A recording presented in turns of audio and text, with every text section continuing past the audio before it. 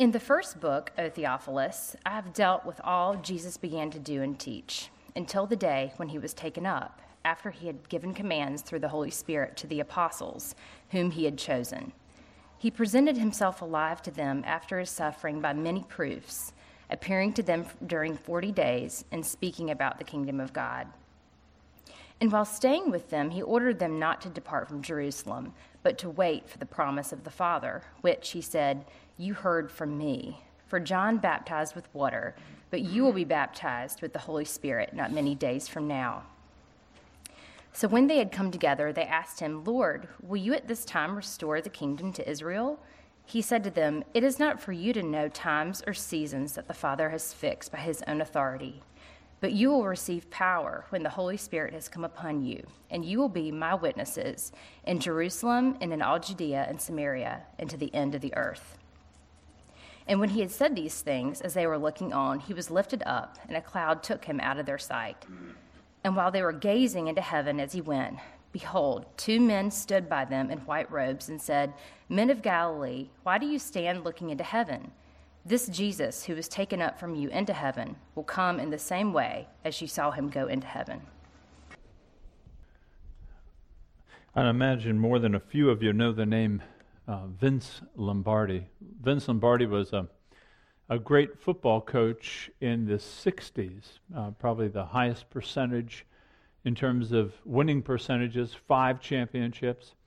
And he coached for the Green Bay Packers, and it was reported that he would always start out the season with reminding his team, saying, this is a football. Now, he's speaking to professional football players, reminding them this is a football. His point was that you never want to leave the fundamentals of anything. You want to make sure and understand. You never want to lose track of the main thing. You want to keep your eye on the ball. And even if you're not a sports enthusiast, I think you can understand the essential need to not forget what makes something important. You know, over the next 6 weeks, we're going to be looking at the nature of the church. What is the church? Why are we here? Why are we doing what we're doing? Are we doing the right thing? And how do we know that? And we're going to look at the book of Acts. The book of Acts is actually the beginning of the church from the point of Jesus' ascension. It's really quite remarkable when you think about the church, because the church spread like fire east to Asia, north and west to Europe. But what caused the church to grow so rapidly?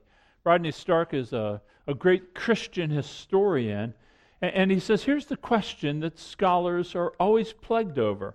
And he words it this way. He says, how did a tiny and obscure Messianic movement from the edge of the Roman Empire dislodge classical paganism and become the dominant faith of Western civilization? He says this is the only question. In other words, how did it happen? And what would have caused the church to be so incredibly powerful to dislodge the paganism over all of that area and replace it with the Christian faith? Well, hopefully we're going to answer this in the next few weeks, at least some of the answers. And we're going to find that first it was really incredible witnesses. These apostles and followers of Christ had a power that was radically unique. It was by the Spirit that brought the mission to the nations. They suffered well. They were men and women who prayed diligently. They gathered together in churches, little displays of God. They preached a message of redemption and hope to the nations. So I don't know what your experience of church has been for all of you. Some of you maybe have been to churches that have been misguided or troubling for you, but hopefully over the next 6 weeks we can put some posts in the ground that will give you a better understanding of what the church is to be, and then we can look at ourselves and find out if we're in fact doing it. So the way the passage breaks down that Rachel read, it's really 3 parts of it. In the first 5 verses, those are called the prologue. He's just kind of introducing this book, but he's reminding us of the message of the church, that the church has a message that has to be given. And then in 6 to 8, he really talks about the mission of the church. What are we supposed to do? What does Christ call his followers to do? And then the last, 9 to 11, it really speaks about the confidence. You know, it tells us to go into all the world. That takes a little bit of courage. And so he encourages us in 9 to 11. So the prologue, first 5 verses, the message of the church. Notice we find immediately that Luke is identified as the author of this letter. Now, he doesn't say that, but you notice in the first verse when he says, in the first book, O Theophilus. Theophilus just means lover of God or dear to God. In the first book, I have dealt with all that Jesus began to do and teach. So he's referencing the Gospel of Luke, because in the first chapter of Luke, you'll see the same name, Theophilus, and you'll see that he has tried to make an orderly account. They were trying to explain who this Jesus is, this phenomena. And so Theophilus was probably some patron who financed the writing of this letter. But what Luke is doing here is Luke is identifying himself as the author. And he's showing us that this book of Acts, it's a continuation of what the gospel is. It's 2 parts of one. And you see it because he says Jesus began to do and teach. In other words, Jesus hasn't finished. That's the whole point of when you go through this. He presented himself, look at verse 3, he presented himself alive to them after his suffering by many proofs, appearing to them during 40 days and speaking about the kingdom of God. Luke is trying to show us, he's trying to show us that the work of Jesus is continuing now through the apostles because Jesus is alive. Jesus wasn't a messianic movement where he died and it stopped. He continues to live, and he's proving it. Luke, among all the gospel writers, speaks about all these post-resurrection experiences, 10 of them. 10 of them where Jesus appeared to them, proving to him after he suffered, I'm alive. The movement's going on. The message of the kingdom that he kept talking with them, that's going on. The message of the kingdom, nothing will roll it back. It's going forward, and now you're going to be the ones carrying it. This message of the kingdom, it isn't just how to get to heaven. What we have here is God bringing about a restoration of all that was lost. So go all the way back to Genesis 1 and 2. God creates the heavens and the earth. He creates the man and the woman. He puts them in his temple or his kingdom. And they rebel against him. They want their own kingship. And so he exiles them out of his presence. And what do we have? We have nothing but tragedy, just a litany of disasters. As you walk through the pages of the Old Testament, you find that men and women don't do well on their own. But God had not finished with us. And it's in sending Jesus Christ, his Son, that he's going to reclaim this kingdom. And that's why the first thing that Jesus testified to is he said, the kingdom of God is at hand. Repent and believe the gospel. So Jesus knew, I'm coming to reclaim the kingdom for my Father. He demonstrated his power with miracles, but he gave the preaching of the gospel that in Christ, in himself, he would reconcile men and all things to God. This is the kingdom that he spoke to them about over those 40 days. Can you imagine what that would have been like? I mean, to sit and have him appear before you, alive, after dead, and explain to you that this kingdom that I have started, it's the dawn of a new creation, is what it is. It's a recreation. It's a new kingdom with new power, new glory, that the Father is going to bring all things back to himself. So this is in the first 5 verses. Luke is just saying, hey, this is the message and the kingdom that Jesus Christ came to bring, and we've seen him. It's still going on. It is not finished. Now, for you, if you're a Christian here, you want to make sure to understand the message. There's a lot of challenges to understanding this message. For example, a lot of people want to take the message of the kingdom and kind of individualize it. It's just about me and Jesus. You know, I believe in this creed, and I believe in Jesus, and I'm good to go. I don't need the church. I don't need fellowship. I don't need other people. And we tend to make it just about Jesus and me. That's not the reality of what's going on here. When Jesus came to establish a kingdom, he came to take individual sinners and bring them into a community of saints, of saints that are being reformed. We want to think broader than just Jesus and me.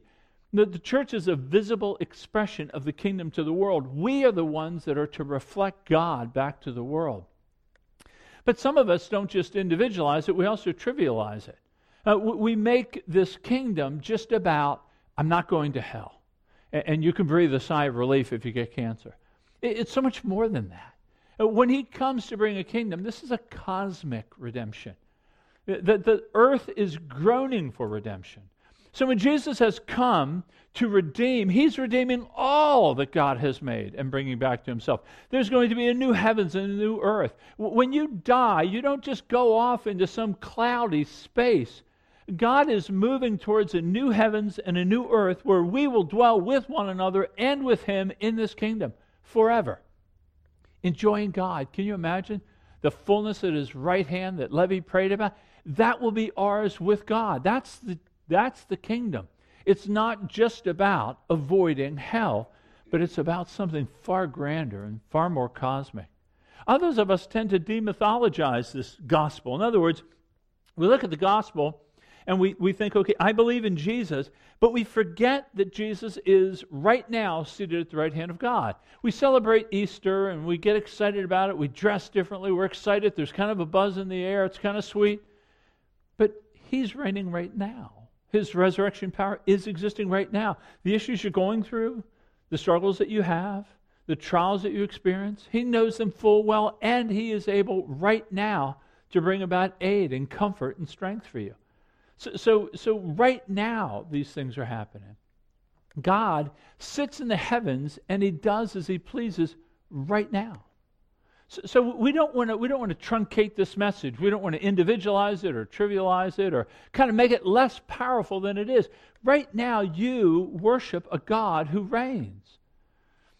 And this, by the way, if you're not a Christian here, this is why we worship Christ the way we do.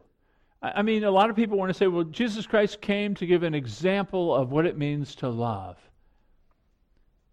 Well, he did do that, but if he died and rose again, then he's altogether unique.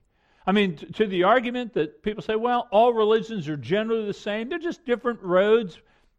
They all kind of work their way up the mountain, different ways, different times, but they all arrive at the top in the same way. Not so. It can't be so. Jesus is saying he is the only one from God who has come to bring a kingdom, and he's come to save people through himself, reconciling them to God. There is no other counterpart to him. He is unique. This is the defining difference between all the religions in the world and Christianity. It's not just salvation by grace, but salvation through one man who has died and has been raised again and now seated at the right hand of God. And that's why we worship him as we do. So that's in the first 5 verses, a reminder of the kingdom that he's come to preach, that has been confirmed by the resurrection. That would be an easy message to preach, but it's made solid by one who has come out of a grave. Okay, so what happens next? Well, we get to verse 6, and you see, after the message of the church, we see what the mission of the church is. What's the mission? What are we supposed to be doing? Look with me at verse 6, because it kind of alludes to it, and we'll get to it clearly in verse 8. And in fact, let's just go to verse 8. He says, "You'll receive power when the Spirit comes upon you, and you'll be my witnesses in Jerusalem, Judea, Samaria, to the ends of the earth." Now, I'm going to deal with the Holy Spirit next week. It's such a huge topic that our being witnesses is by the power of the Spirit. But I'm going to reserve that for next week. Let's just look at witnesses today. The mission of the church is that you and I are to be witnesses. Now, look what happens in verse 6. The apostles come together and they say, "Lord, will you at this time restore the kingdom to Israel?" Now, notice what they're asking in that question. They want to know what's happening next. They want to know, when's it going to happen? When's the end going to come? And notice what Jesus does. He kind of rebukes them. He kind of says to them, hey, it's not for you to know that. I'm not asking you to speculate about when it's all going to happen. I'm not asking you to theorize over what's going to have to happen before Jesus Christ returns. In other words, he's implying that there's an interval of time that's going to take place. And what you as the church are to do in that interval is in verse 8, to be a witness by the power of the Spirit. Now, what does it mean to be a witness? So I'm saying that you are called to be a witness. Well, a witness, as you can imagine, with all the different law shows on and courtroom scenes, a witness is a person, man or woman, brought to a court, in a legal sense at least, and he's giving a testimony. He's speaking to the truth as he has observed it. And he's doing it in front of a jury, so as to determine the guilt or innocence of a person. That's what a witness does. He just testifies to the truth as he understands it, as he observes it. And that's what they're called to do. They were called to give a testimony. They had seen and heard all that Jesus had done, and they're just to testify to it. They're to speak about it. But notice what he says. He says, you're to be my witnesses. That's the issue. We're to be witnesses to Christ. They're witnesses to what he did, that he came to offer himself as a way of being reconciled to God.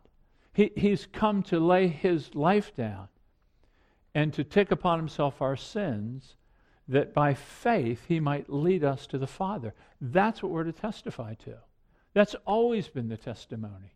The testimony is, what did he say and what did he do? And you're to tell that to people. Now, you notice in the rest of verse 8, he tells us where that's to take place. He says, Jerusalem, Judea, Samaria, to the ends of the earth. I mean, it's this ever-expanding area of witness.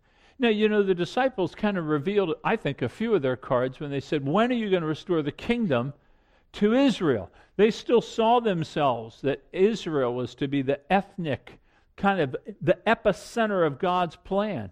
I don't think that's the case in the New Testament, especially next week. With the coming of the Spirit and the gospel, God is collecting people around, not an ethnicity such as Israel, but God is collecting a people around the gospel by the power of the Spirit. So it's no longer going to be marked by circumcision of the flesh, but a change of the heart. A new heart will be given. And that message is going to go out to the world. It's going to start in Jerusalem. It's going to go to Samaria, to the ends of the world. And that's exactly what happened.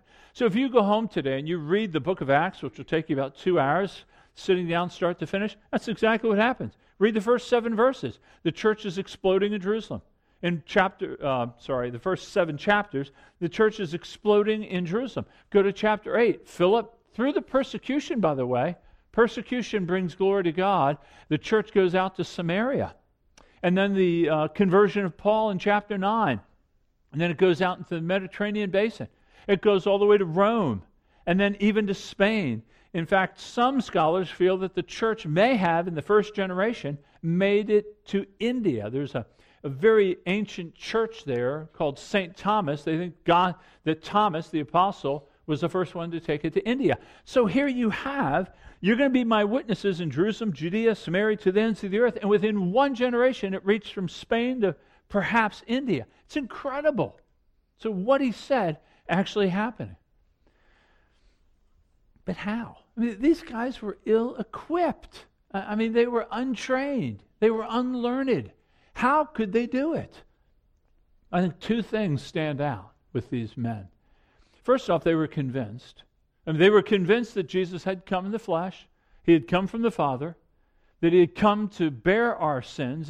That he had come to die, that he did die on a cross. They saw that. And they saw him, because of those many proofs afterwards, they knew that he was alive. And that they saw him ascend into heaven, as we see in verse 9 and 10 and 11. They know he's at the right hand of God. They were convinced of these things.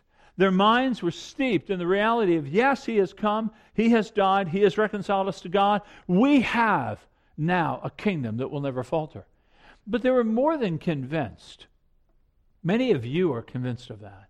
They were captivated by him. I think they really loved him. I mean, I think they were overwhelmed that Jesus, who was worthy of worship, laid his life down to save us. That God, holy and just to punish us, was merciful, slow to anger, abounding in love and kindness, furnishes a Son while we were yet sinners. Christ died for us. It's the greatest love story ever told. It's the greatest act of kindness, I would think, for someone like God, who would be wise and right to just destroy people who were opposed to him, would instead reach out and sacrifice his own Son to save us. I think they were captivated. They were loved with a love they had never experienced before. So I think they were both convinced, they were captivated, and so they were compelled to go. This is a message that can't be, it's too important of a message. The redemption of the world through Christ given by God, have to share it. And so they did. Well, are you convinced? I mean, as you're sitting, listening to this kind of historic review of Acts, are you convinced that Jesus Christ has come as the Son of God? Are you convinced that He's the Messiah of God? Are you convinced that He died? Are you convinced that He rose again? Are you convinced that He is at the right hand of God? Are you convinced that He is enough to save you?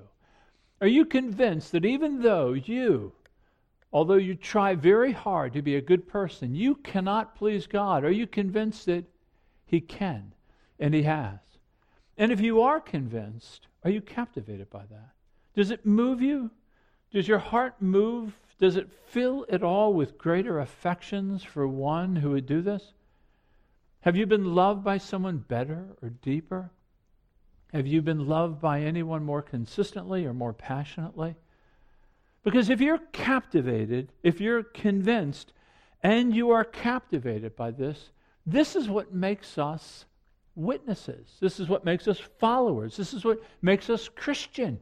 We see Him alone as our Savior, and we love Him. We are to love the Lord God with all of our heart, mind, soul, and strength. And this is why now we witness. This is why we testify. This is why we speak to the thing. And we use our words. Have to use our words. Witnessing is with words. Listen, the church may do a lot of good things in this world, but primary to the church is the testimony that Christ has come to save. You know, as you go through the book of Acts, that's what you find. Chapter 2, Peter preaches, 3,000 believe. In chapter 3, he heals the beggar, but it's a platform in order to tell the people who healed him, the power of Christ. Chapter 4, he preaches, and 5,000 believe. Chapter 5, he's in prison. The angel releases him, and what's the angel say? Go and testify to Christ, who's done this for you. That's what we're called to do. You don't see in the book of Acts, social projects. We're going to look to serve the community. There's no creational care going on. There's no sort of, hey, we got to get in the cultural war, and we've got to kind of bring Rome back to a Christian viewpoint. There was none of that going on. Now, those things are great. And I want to advance to you that they should be borne out by Christians, individual Christians. Like I think of Refugee Hope Partners, they're ministering, and Michelle leading that. That's a great ministry. And we're behind that, by the way. But it's by the saints doing that work. The church primary function is to preach boldly this gospel, to testify to what Christ has done. Leslie Newbigin was a British missiologist back of the previous century, and he wrote these words. He says, the church is the bearer of all nations of a gospel that announces the kingdom, the reign, the sovereignty of God. It calls men and women to repent of their false loyalty to other powers, to become believers in the one true sovereignty, and so to become corporately a sign, an instrument, a foretaste of that sovereignty of the one true and living God over all nature, all nations, and all human lives. It's not meant to call people out of the world into a safe religious enclave, but call them out in order to send them back as agents of God's kingship.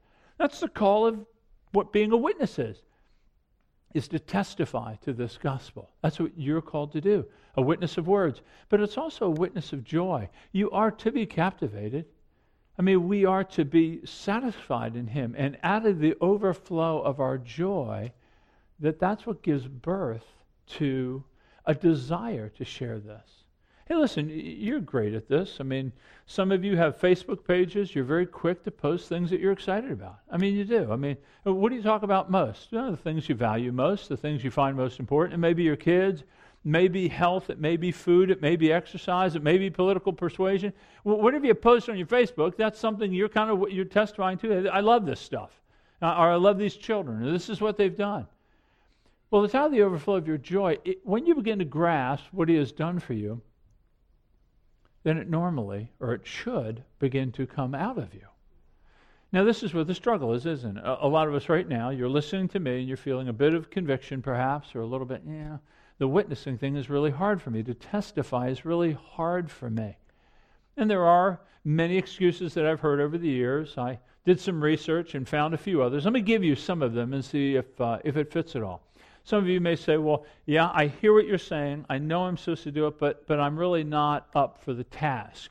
I really don't, we got to bring in the A-team for this, the trained people. I'm really not up for it. Well, remember now, and we're going to see this more in detail next week, but it is by the Spirit of God that we witness to the testimony and to the work of Christ. Take Peter, for example. Peter was a zero and he became a hero, right? I mean, he was a zero in betraying Christ three different times, but then he preaches in Acts 2 and Acts 4, and thousands come to faith. He was a zero when he turned his back on Christ. But then the Spirit of God comes in chapter 2, and now he's a hero. I mean, you have the Spirit of God. Peter doesn't have more than you. He doesn't have a different spirit. But being filled with the Spirit of God enables us to witness for His glory. Some of you want to say, you know what, I have some really key relationships with people, and I don't want to harm them. And if I come and I bring this testimony of Christ and the gospel, it's going to injure our relationship. Well, let me just ask you this. What kind of relationship is it? I mean, if that which is most near and dear to you cannot talk about, then doesn't it reveal somewhat of a shallower relationship, perhaps, than you think? Shouldn't that relationship be able to bear this love that you have? If they do love you and care for you, wouldn't they want to know? Others of you may say, you know what, it's just awkward. I feel uncomfortable. I don't like it. It just makes you feel, and one guy did say that. He said evangelism is like a conversation between two nervous people. It's just uncomfortable. But let me ask you this. Isn't it worthwhile to be a little awkward? I mean, really, nobody's throwing stones at you. Nobody's burning you at the stake. I mean, a little bit of awkwardness, it is there. There's no doubt about it. But isn't He worth it? If it's true. If it's not true, it's not. But if it is true, isn't it worth it? Others want to say, that I witness by my life, that the way I live is my witness. Well, that's good. I do want to encourage a life that is consistent with the testimony of Christ. But lives need to be interpreted. So you go watch a movie, and you're following it great, and then you turn the sound down. How well are you going to understand the movie? You're going to interpret. You're going to figure out what they're doing. You don't know what they're doing. You don't know why they're doing this. You don't know what they're doing and how they're doing it. You need words. The kingdom of God is a message, and it comes in words. So we have to use words. We have to speak to the nature of all that Christ is and has done.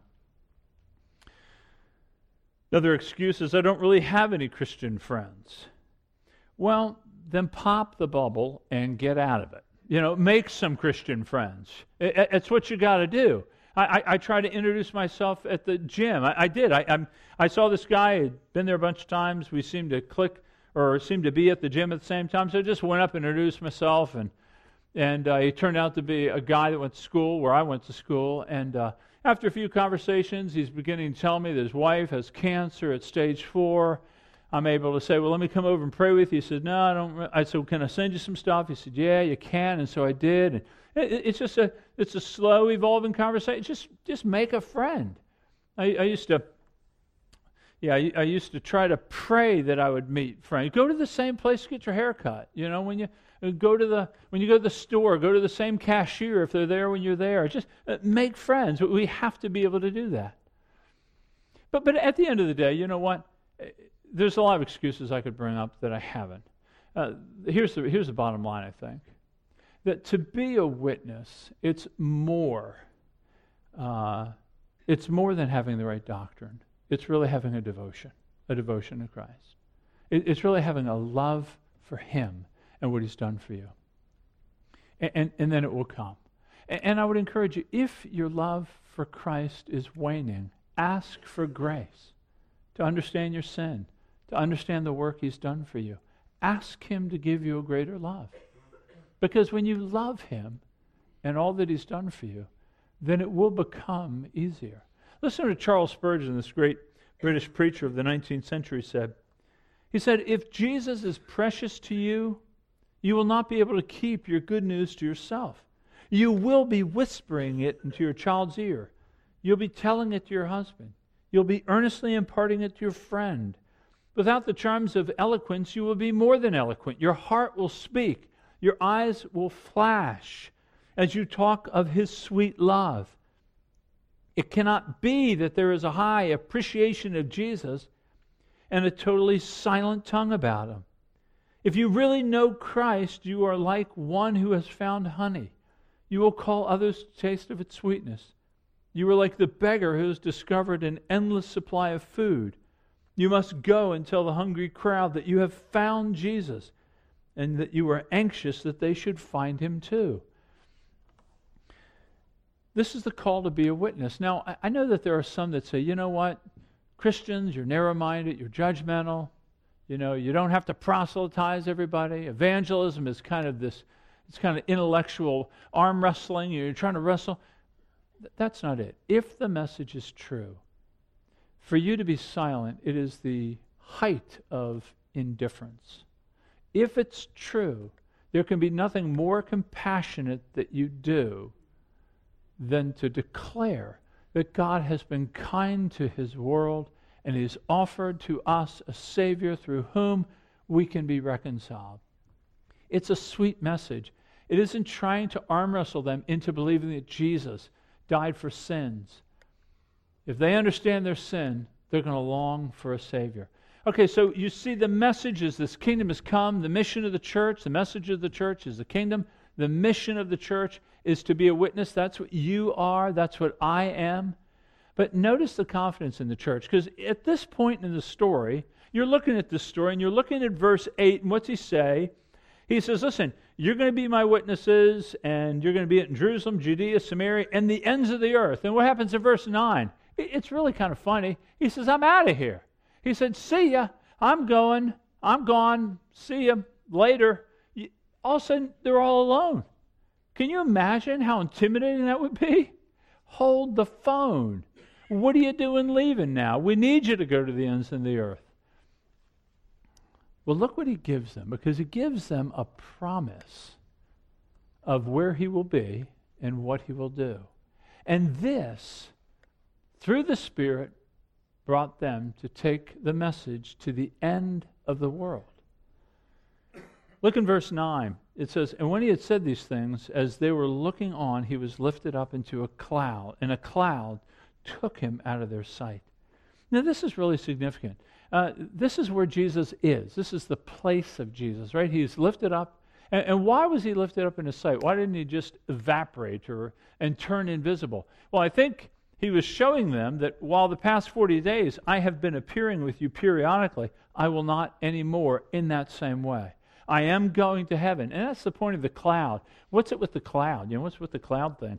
Well, remember, the clouds throughout the Old Testament and the Bible are very significant.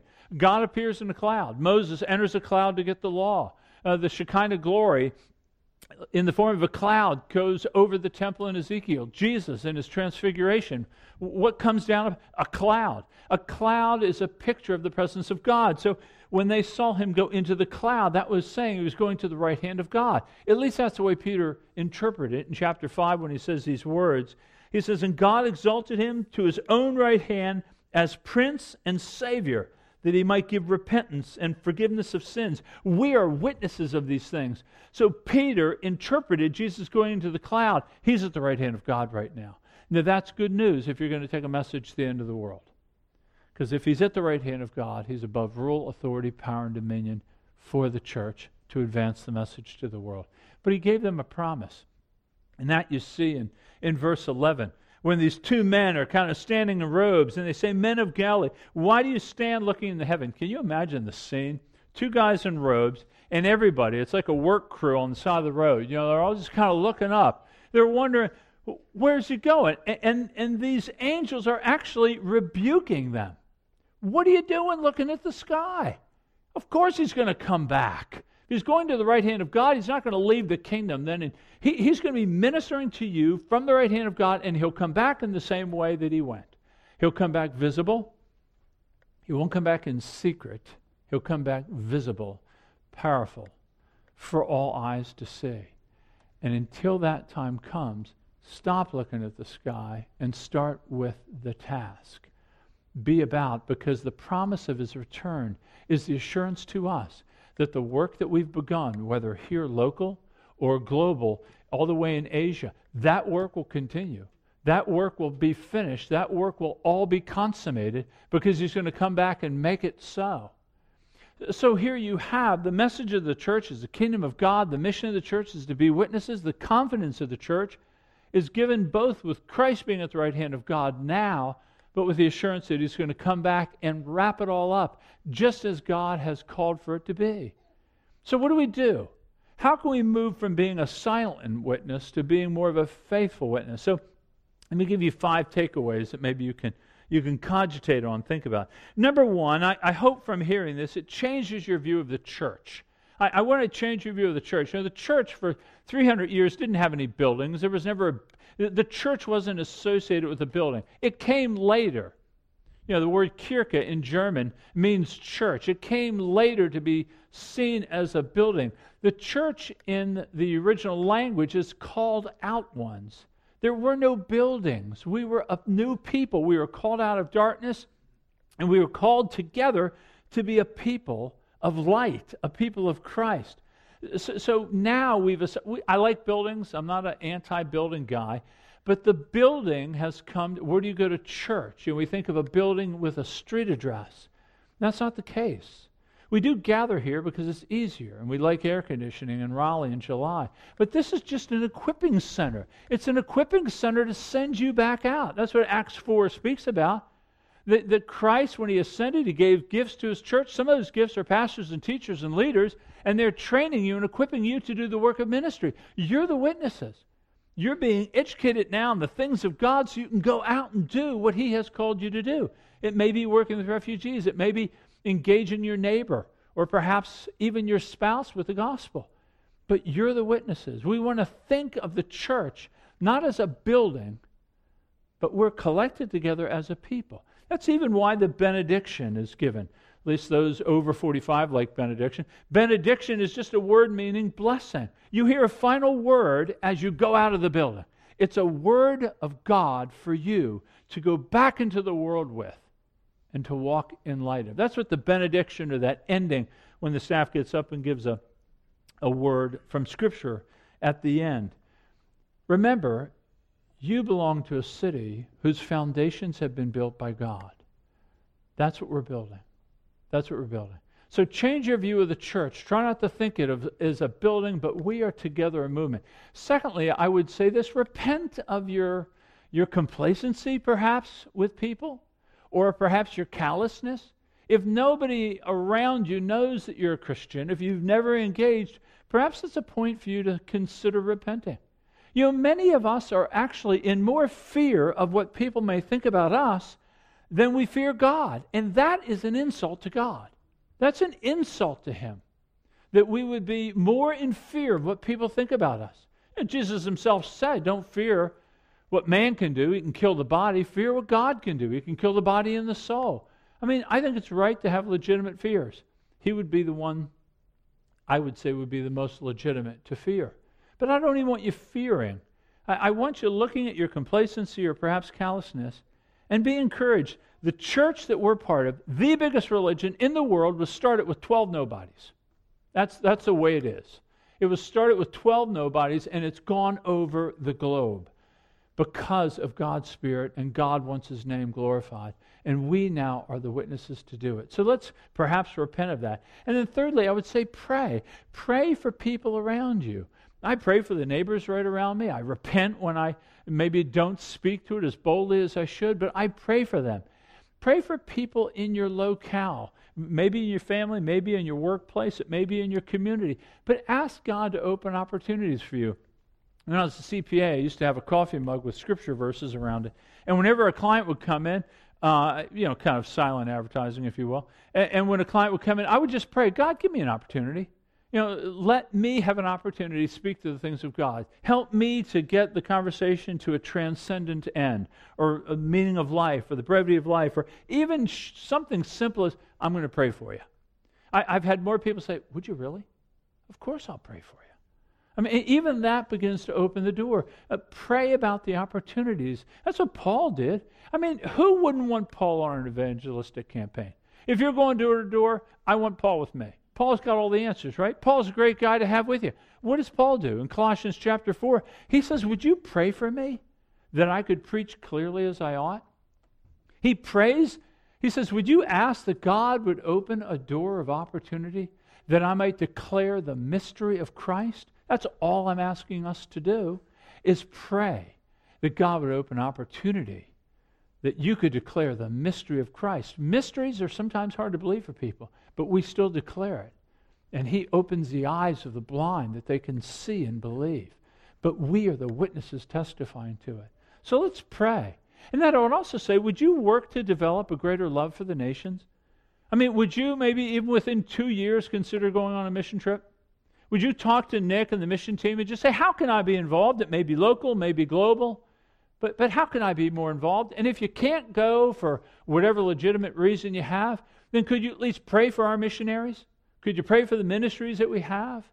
Could you get to know the country and the peoples that they're working with? And you can begin praying for them? Can you begin to take what is most important to Stephen Christie, Danny and Lauren, Ahmad, Haiti? What's most important to them? And maybe appeal to God for them on that. And it develops a love for the nations, because God has a love for the nations. And we ought to as well. And then the last thing I would ask you to do is just remember that you're not in heaven. You're not in heaven right now, if you need to be told that. When you will be in heaven, this call will evaporate. You will not be asked to go to the nations, to the lost, to testify. There will be no lost people in heaven. This is not something for you to do in heaven, but you're not in heaven, and so you and I have a task to do. And the reality of it is that, I don't know if I mentioned this at the beginning of the sermon, but the book of Acts has no ending. You know, all of Paul's letters have endings. He's greeting people, he's thanking people, and all that sort of stuff. There's no ending to Acts. Why? Because there's no finishing of it until Jesus Christ returns. And listen to what he says. Jesus in Matthew 24 says, "This gospel of the kingdom will be preached in the whole world as a testimony to all the nations, then the end will come." Well, the end hasn't come, so the task is still at hand. We're still called to be witnesses. So the message of the church is that God has brought about a kingdom and a son, a dawn, a new day has dawned 2,000 years ago. And we, the church here, this far away from the Middle East, are evidence of it. The mission of the church is to be witnesses. That is our call, to testify. You don't have to be the brightest bulb in the pack. You're testifying to what Jesus said and did and how He has affected your life. And then the confidence we have is not in your eloquence. It's not in your theological rigor. The confidence you have is that the Spirit of God is going to move in you, because Christ now is at the right hand of God with a promise to return. So let's take a few moments now and perhaps confess our complacency or callousness, or perhaps ask for a greater love for God. I need a greater love for God. I pray for a greater compassion for people. Ask Him. He says, you have not because you ask not. So let's ask Him. And then I'll pray for us in just a moment.